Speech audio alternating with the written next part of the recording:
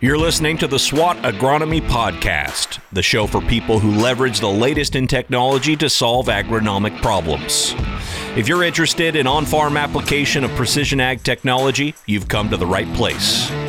Get ready as we unpack the insights and experiences of the agronomic minds leading our industry forward.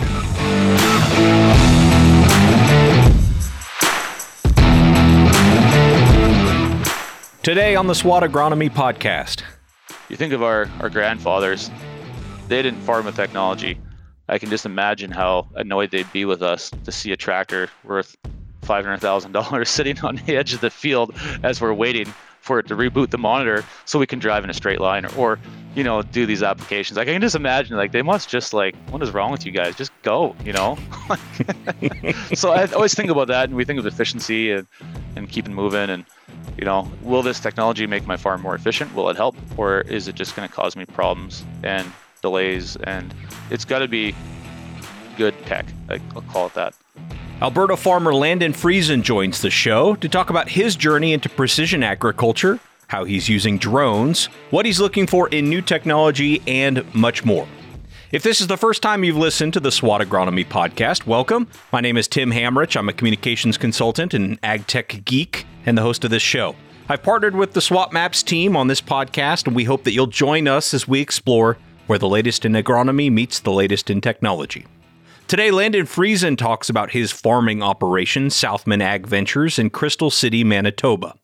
He farms canola, wheat, edible beans, sunflowers, and flax with his dad and brother. It took him a while, though, to realize that's ultimately where he wanted to end up. When I left high school, I had no intentions of coming back to the farm. Tried to join the military, I tried to join the police, but I was type 1 diabetic, and they do not allow police officers or someone in active duty with diabetes. So ended up going to Bible college of all things, spent some time there, met my wife, and realized how much I missed the farm. So I came back and started working for my dad for a little bit and just absolutely loved it. And yeah, he gave me responsibility, and transition to farm management and leadership was natural for him and us. I mean, I give him a lot of credit for how he handled succession. When I look at the next generation, I hope I can be that way with my kids. Landon's had an interest in technology for a long time, and this has been an area he's been able to contribute to the family business.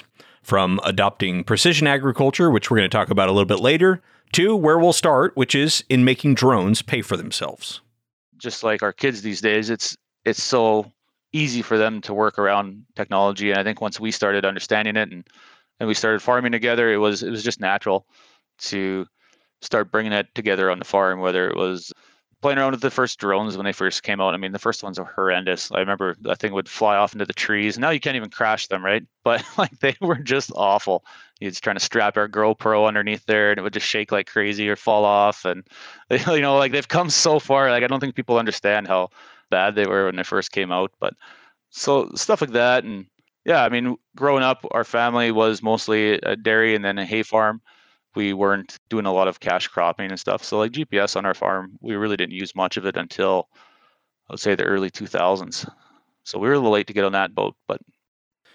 And are you getting much use out of drones? I know everybody was pretty excited for them when they came out and fly them around and, get, like you said, the GoPro shots. But are you finding much use for, kind of personal use drones on the farm today?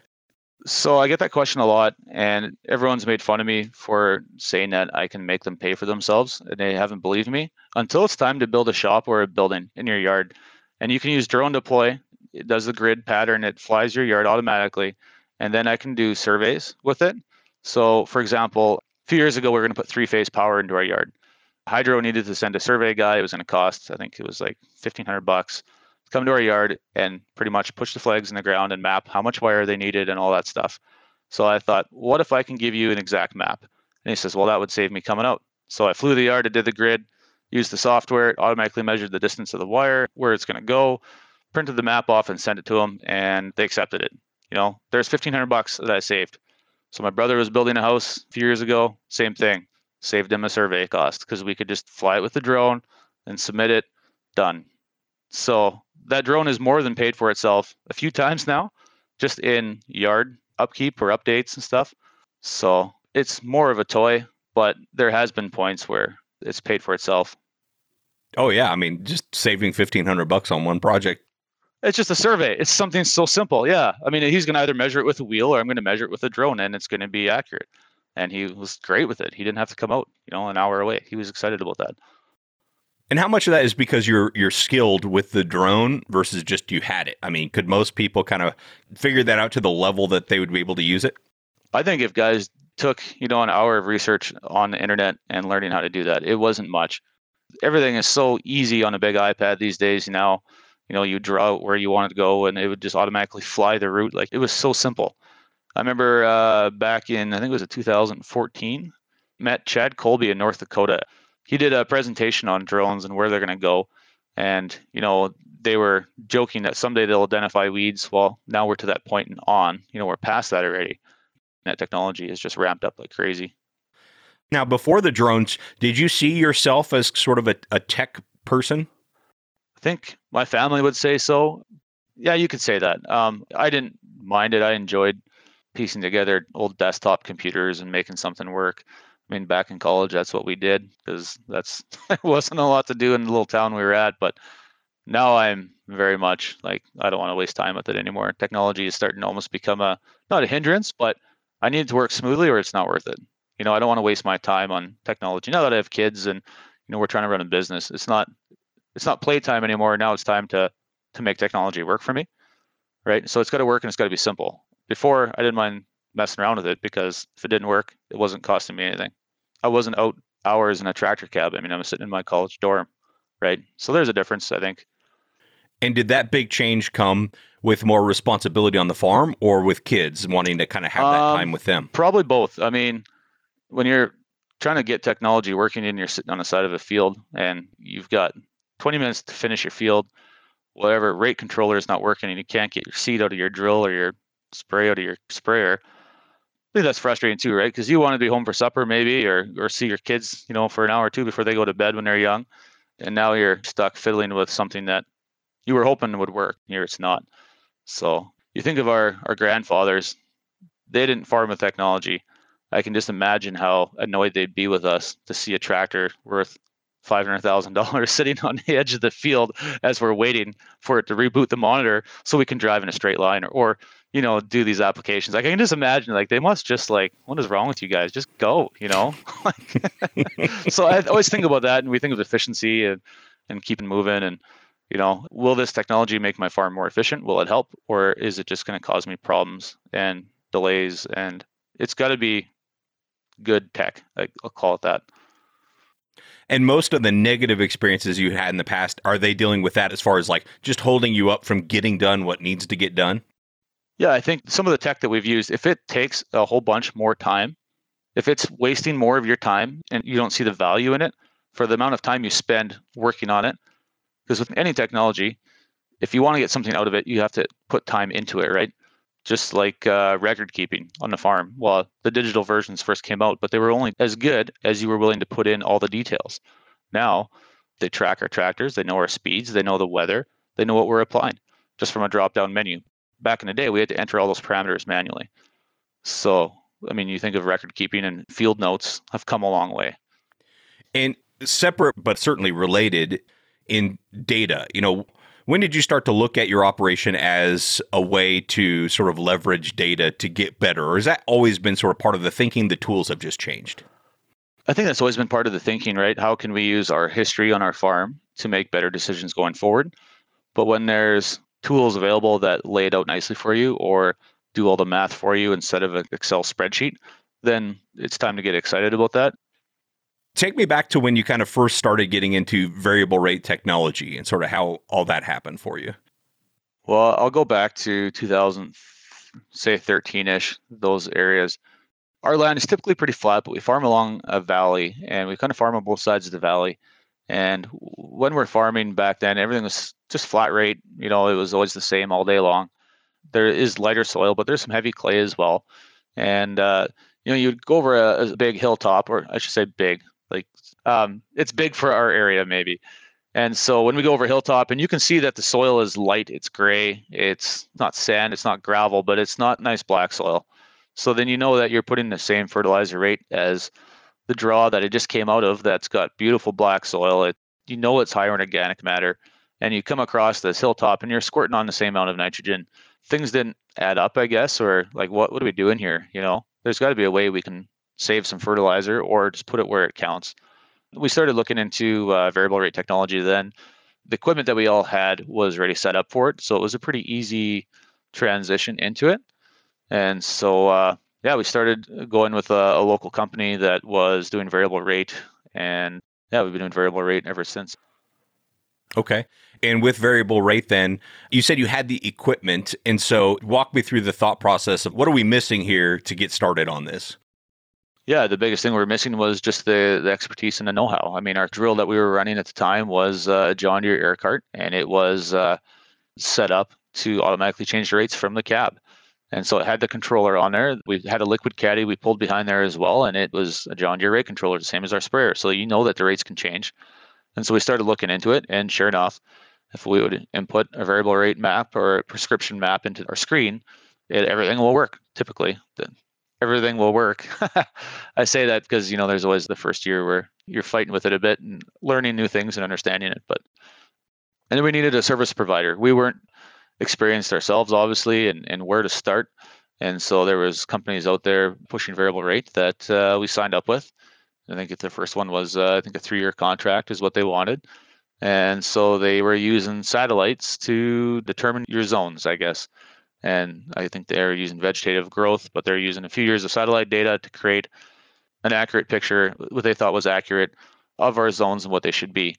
At the time it was exciting. It was something new, and we were all for it and didn't know anything different. And so we used that service for a few years. It was okay. We had some struggles, and there was a learning curve, right, with the new technology and figuring everything out. Yeah, and then in 2016, I heard Corey Wilness, this guy who was pretty confident in his methods. Kind of wrote him off at first, and then he said something at the show that had me thinking all the time. And so we reached out to Corey, and we wanted to ask him some questions, and he was coming through. I don't know if he was coming through. Maybe he made his trip out just for us, but he said he was in the area. So, he lives in Saskatchewan, so I know he's not close by. Just passing through. Yeah, passing through. Who comes to Manitoba, right? He came out, I think that was in 2016, and he explained his process, what he's doing with the water and the topography and the soil, and how he wanted to be more boots on the ground and understanding what's below the surface of your soil in order to create your zones. And it just clicked with us. It made a lot of sense. So we tried a half section that year, and with tremendous success. And that was kind of just the start of working with SWAT maps. And do you remember, what did he say that had you thinking about that, that you just kind of remembered? Oh man, that's a good question. That was a lot of years ago already. I don't remember exactly, but it was, I think he might have knocked satellite maps a little bit, and it just got me thinking a bit, there's maybe other methods, there's other ways to do this than, there's the saying, there's many ways to skin a cat. I've never skinned a cat. I don't know. I don't want to, but that's the saying, good right? Clarification. Yeah. Disclaimer. But you don't want to be stuck in one way, right? Try to keep an open mind, especially with technology. I don't care if it's equipment color. You got to keep an open mind, and you got to see what's out there. You can't just stick with what you know and keep your head in the sand. I think when you're not willing to change, I think we're going to run into problem, especially as farming goes on here. We're going to have to adapt and change. And so, it was just very interesting. It was very intriguing to me, his concept and his methods of creating these maps. Yeah, so we tried a half. That year we seeded wheat. So first year with that half section was 2017, and they came out, they ran their truck across the field with that little sled. At the time, they didn't have anything mounted on the bumper. It was dragging behind on like a toboggan behind this pickup truck, their soil sensor. I had neighbors calling me, there's a guy turning around in your field with a toboggan behind his sled. Do you know what's going on? And like everyone's reporting this guy and calling me, and it was pretty funny because when you look out in your field and there's a truck zigzagging back and forth out of no apparent method, or, it's just random, people got pretty curious what was going on. But so we sowed our wheat that year, and he had pitched the idea of variable rate seeding wheat. Fertilizer was good because we understood exactly now this soil type on top of the hills won't have potential unless it's going to rain or unless we get moisture there. And just the 10 different zones and how they walk through, and so much with salinity, it made so much sense to us, and it was so exciting. So we started trying this variable rate seeding that Corey was talking about with wheat. First, we didn't, it was like, well, it's just wheat, right? You just throw it in the ground, it grows. And they started explaining some of the benefits to us as far as fungicide timing and stuff like that. And we said, I doubt that it'd be that good, like, right? But let's try it. And so our first year, we variable rate seeded. It was getting close to fungicide timing and on the head for Fusarium. And when you know it, the field was fairly rolling with a few draws and drains, and there's a lot of salinity in one corner of the field. That field from corner to corner was heading out at the same time. And when we went out there to spray our $20 pass at the time of Fusarium spray, it was on at the right time. It was great. Like, to be able to get return on investment on your product and get good coverage throughout the whole field. You know, normally it's heading out at different stages, so you're spraying a product on a crop that's not ready or it's too late. You know, it's just not a good use of your money. But it's just hard to show a value on variable rate. That's the tricky part about it until you see it for yourself. And when we variable rate seeded the wheat, then all of a sudden we could see it. And so if that's what we see, then what else is happening below the soil that we can't see, right? With the fertilizer, for example. You know, our yields are still the same and maybe averaging a bit better. Obviously, they increase every year as genetics go on and methods. I can't say from 2012, 2013, our yields would have been better, but we're spending less on putting the crop in. And that's where I think the benefit was. When you and I talked before, you talked about kind of drainage and how sort of getting this understanding of the way water is moving through your soil has kind of helped in terms of drainage goes. So can you talk about that more? Yeah. So at the time, the sled they used to drag around our fields to map for SWAT maps, they would follow the drains and the draws, and it created a 3D RTK map, I guess, elevation map, and it's showing where all your water is accumulating, which way it should be flowing, you know, across your whole half section. And it created a beautiful map of exactly what the water should be doing. And at the time we had a scraper. We didn't have any software for the scraper or anything like that. And so I said to, I think, the technology guys that was working at the time, I said, can I get that map put into my John Deere GPS? So when I take my scraper out there, it shows me where to go. Like, can you make those into guidance lines? And sure enough, he said, oh yeah, we can do that. So I get this file in my email, throw it on the computer. Sure enough, on my John Deere monitor is all the guidance lines of the water drains across the field. And so I could go into those lines, hit my auto steer button, and it would follow exactly where the water should be going. That was just up to me to put the blade up and down and get the elevation right. So then we started investing in technology on our scraper with software. I know where I need to go. Now it's just, in order to get this field to drain across, let's get that part accurate. So that's why we put a GPS bubble on our blade, obviously, and we could start ditching and managing the water that way. So we have a half with some neighbors that both of us were losing acres, or we tried to farm it. You know, 1 in 5 years you'd get a crop through it because it was dry or whatever. And so I said to him, I said, can I get this truck to roll across your land? He wasn't interested in variable rate, but I said, I'll explain to you what he can do. And I showed him my map. And I said, if we would do your field and my field together, you know, we can work drainage together. I'll take some of your water, you take some of mine, and we'll be able to farm right through these potholes. And I mean, when I say potholes, they're not full of ducks and geese and cattails. This is like weeds because you farm it, you know, every other year or whatever. So it just needed a bit of drainage and a bit of attention, right? And how do we do that with neighbors? And the neighbor was willing to work with us. He's a really nice guy. And so what we were able to do is, to this day, now we farm that half section, the full half section, right up to his, and he farms right up to us, and he's farming an extra 10 acres, 15 acres on that half, and so are we. So that's pretty cool. Well, I want to go back to, you know, this kind of point about, like, you know, your time being something that is extremely valuable, and you've got a lot to do, and you obviously want to, you know, keep commitments to family and things like that. What that you're doing now, do you feel like in a decade or in the coming years, you're hoping that you can spend a lot less time having to do because of whatever, technology, service, etc.?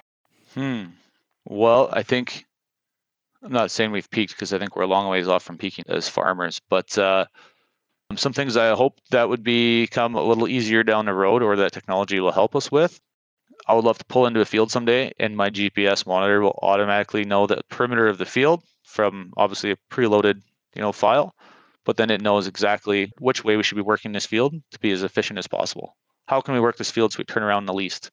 That to me, an auto nesting capability, same thing they have on, you know, a laser at a manufacturing shop, or a steel laser.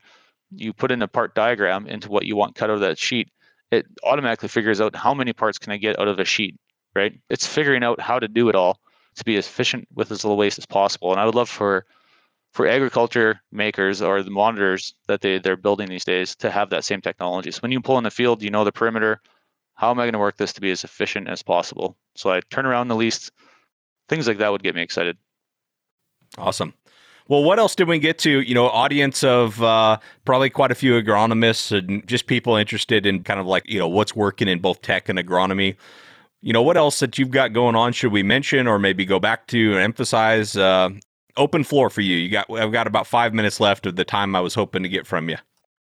One thing I would push would be tissue testing. We can think we have fertilizer figured out in our fields until we tissue test and we find out that we're short somewhere or we're not. I think there's a lot of farmers that get pushed on micronutrients and some of those products, these products that you can add foliar in season. Let's be honest, we're not getting good value out of that. And I don't think we really want to hear that. We want to know how we can fix the problem in our soil before we get already in a crop.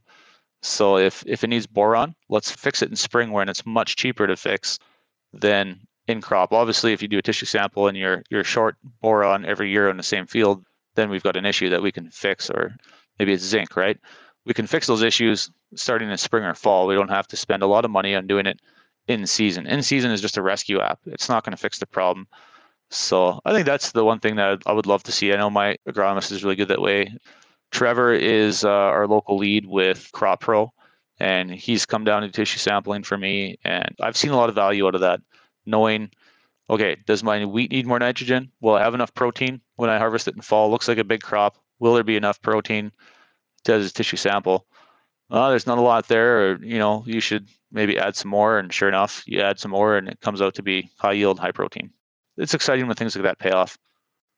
So it sounds like you're using it both for in season, what you can do, but also for over time, how you can kind of fix a problem long term. Is that right?